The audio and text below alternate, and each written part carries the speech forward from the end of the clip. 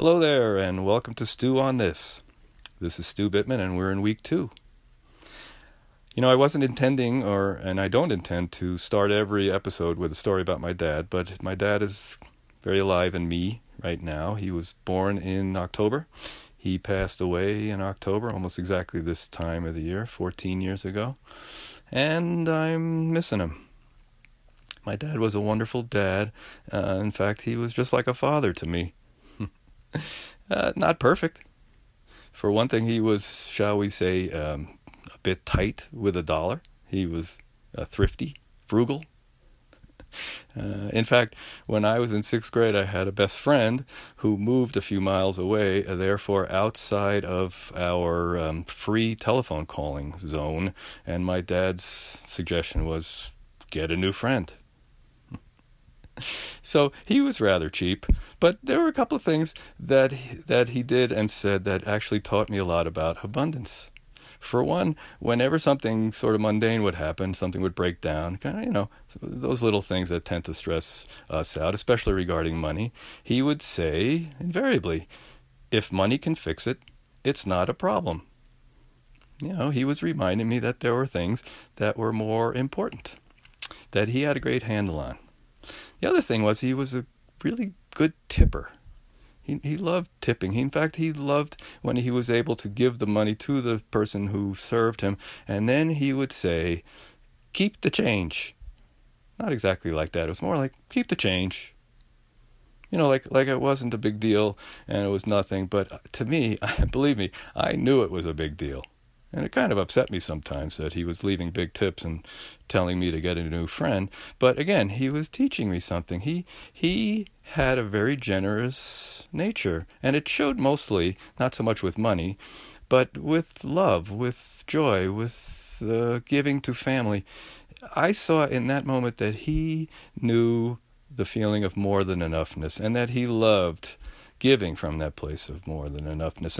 And I observed that when he did that, he was receiving and giving at the same time. They were happening at the same time.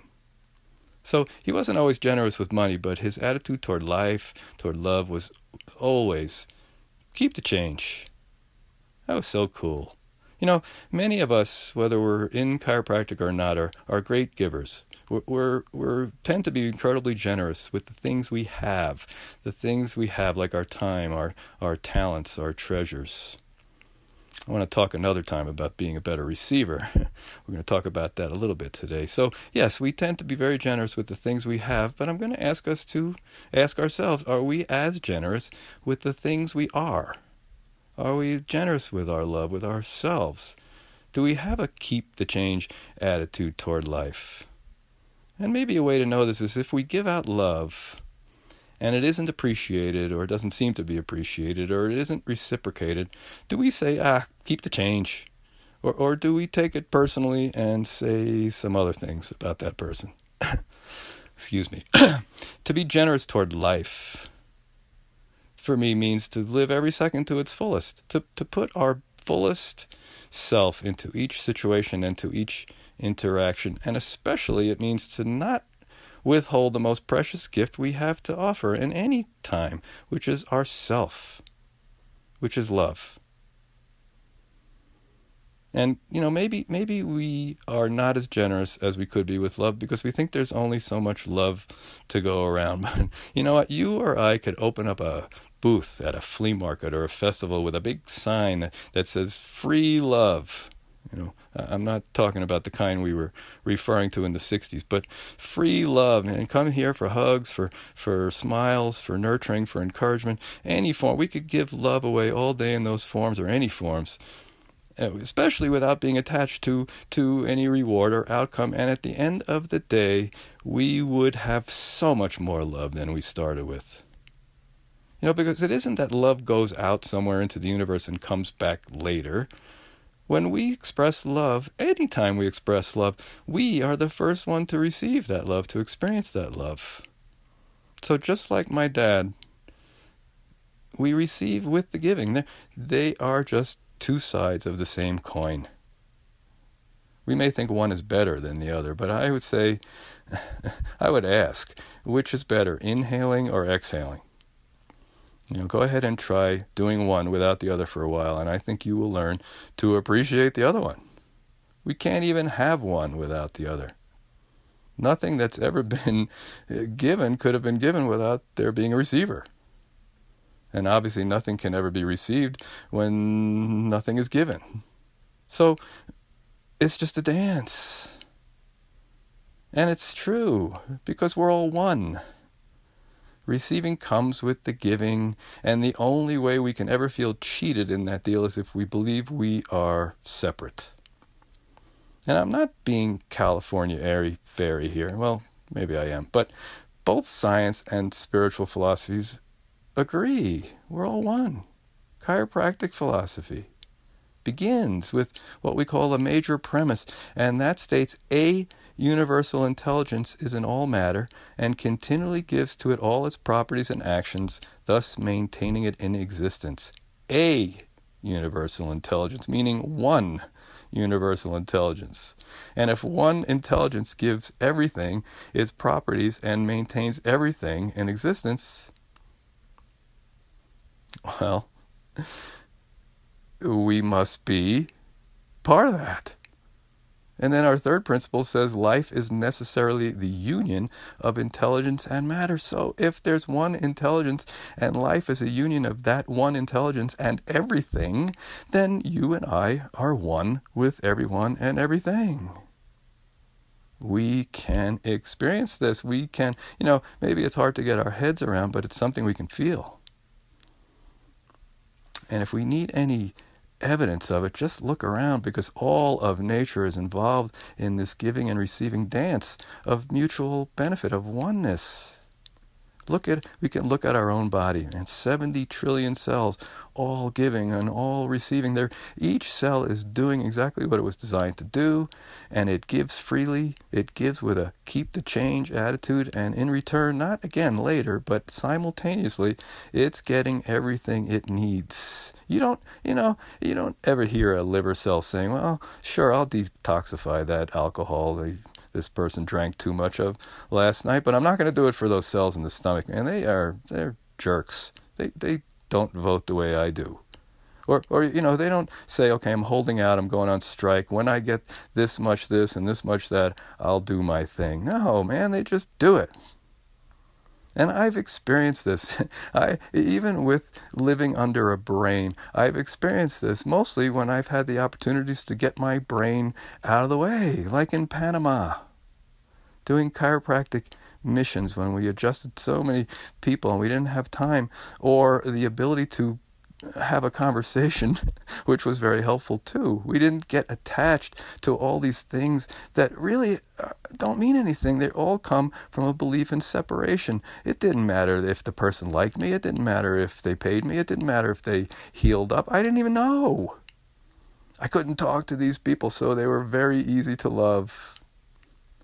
And miracles happened. Miracles happened because love was given freely. And that just makes sense, man, because love is the strongest, most powerful force in the universe, according to Gandhi and some other wise people. Love is the power that holds this oneness together. It's the power that draws everything toward that center, toward that truth of unity, of connection, of oneness. And love heals always, because it always moves things toward that wholeness, towards that oneness, towards that harmony. So, for me, this explains the power of the chiropractic adjustment, especially when it's delivered with a keep the change, loving intention. Because it's facilitating a movement within that person to their wholeness, to their oneness. And this, to me, is the ultimate act of love. We don't smoke cigarettes afterward, but it is the ultimate act of love. And even though I don't know exactly what's going to happen, I know that because of that movement toward wholeness and oneness, toward truth in that person, it means that they cannot possibly be the same as they were before that adjustment. Wow. Maybe you and I as chiropractors can give a little more love with our adjustments. And whether you're a chiropractor or not, love heals. when it's given or received unconditionally, when it's given or received without thought of what's in it for me, or when's it going to come back, or who's going to give it back to me, or any of that stuff. When it's given generously, it heals both the giver and the receiver. Perhaps the giver even more than the receiver. So if it feels right, let's make an intention to be a little more generous with our love. I mean, we could start with those we already love. That would be kind of easy. Or we can go for extra credit and make it a bit more challenging and just start loving everybody, even those we don't like. Because to me, love is not intense liking. Love is a recognition of our sameness, of our oneness. And that given a choice here and there, I could be exactly this person that I might be judging. Isn't that true?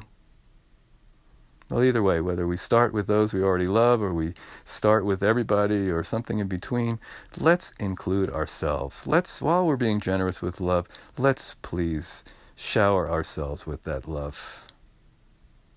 That's, we may think that's egotistical, but to me, it's egotistical to not give ourselves that kind of love, because that just means we think we're separate, or that maybe the universal intelligence had a bad day when we were created. As the Buddha said, you can search the entire universe for someone more deserving of your own love and affection than you yourself, and this person is not to be found anywhere. It's kind of a weird way of saying it, so I'll rephrase it. You are as deserving of your own love and affection as anyone in the universe. So please know this week, while you're working on that I am sending all my love to you. And please, keep the change. Well, stew on that. And I will see you next week.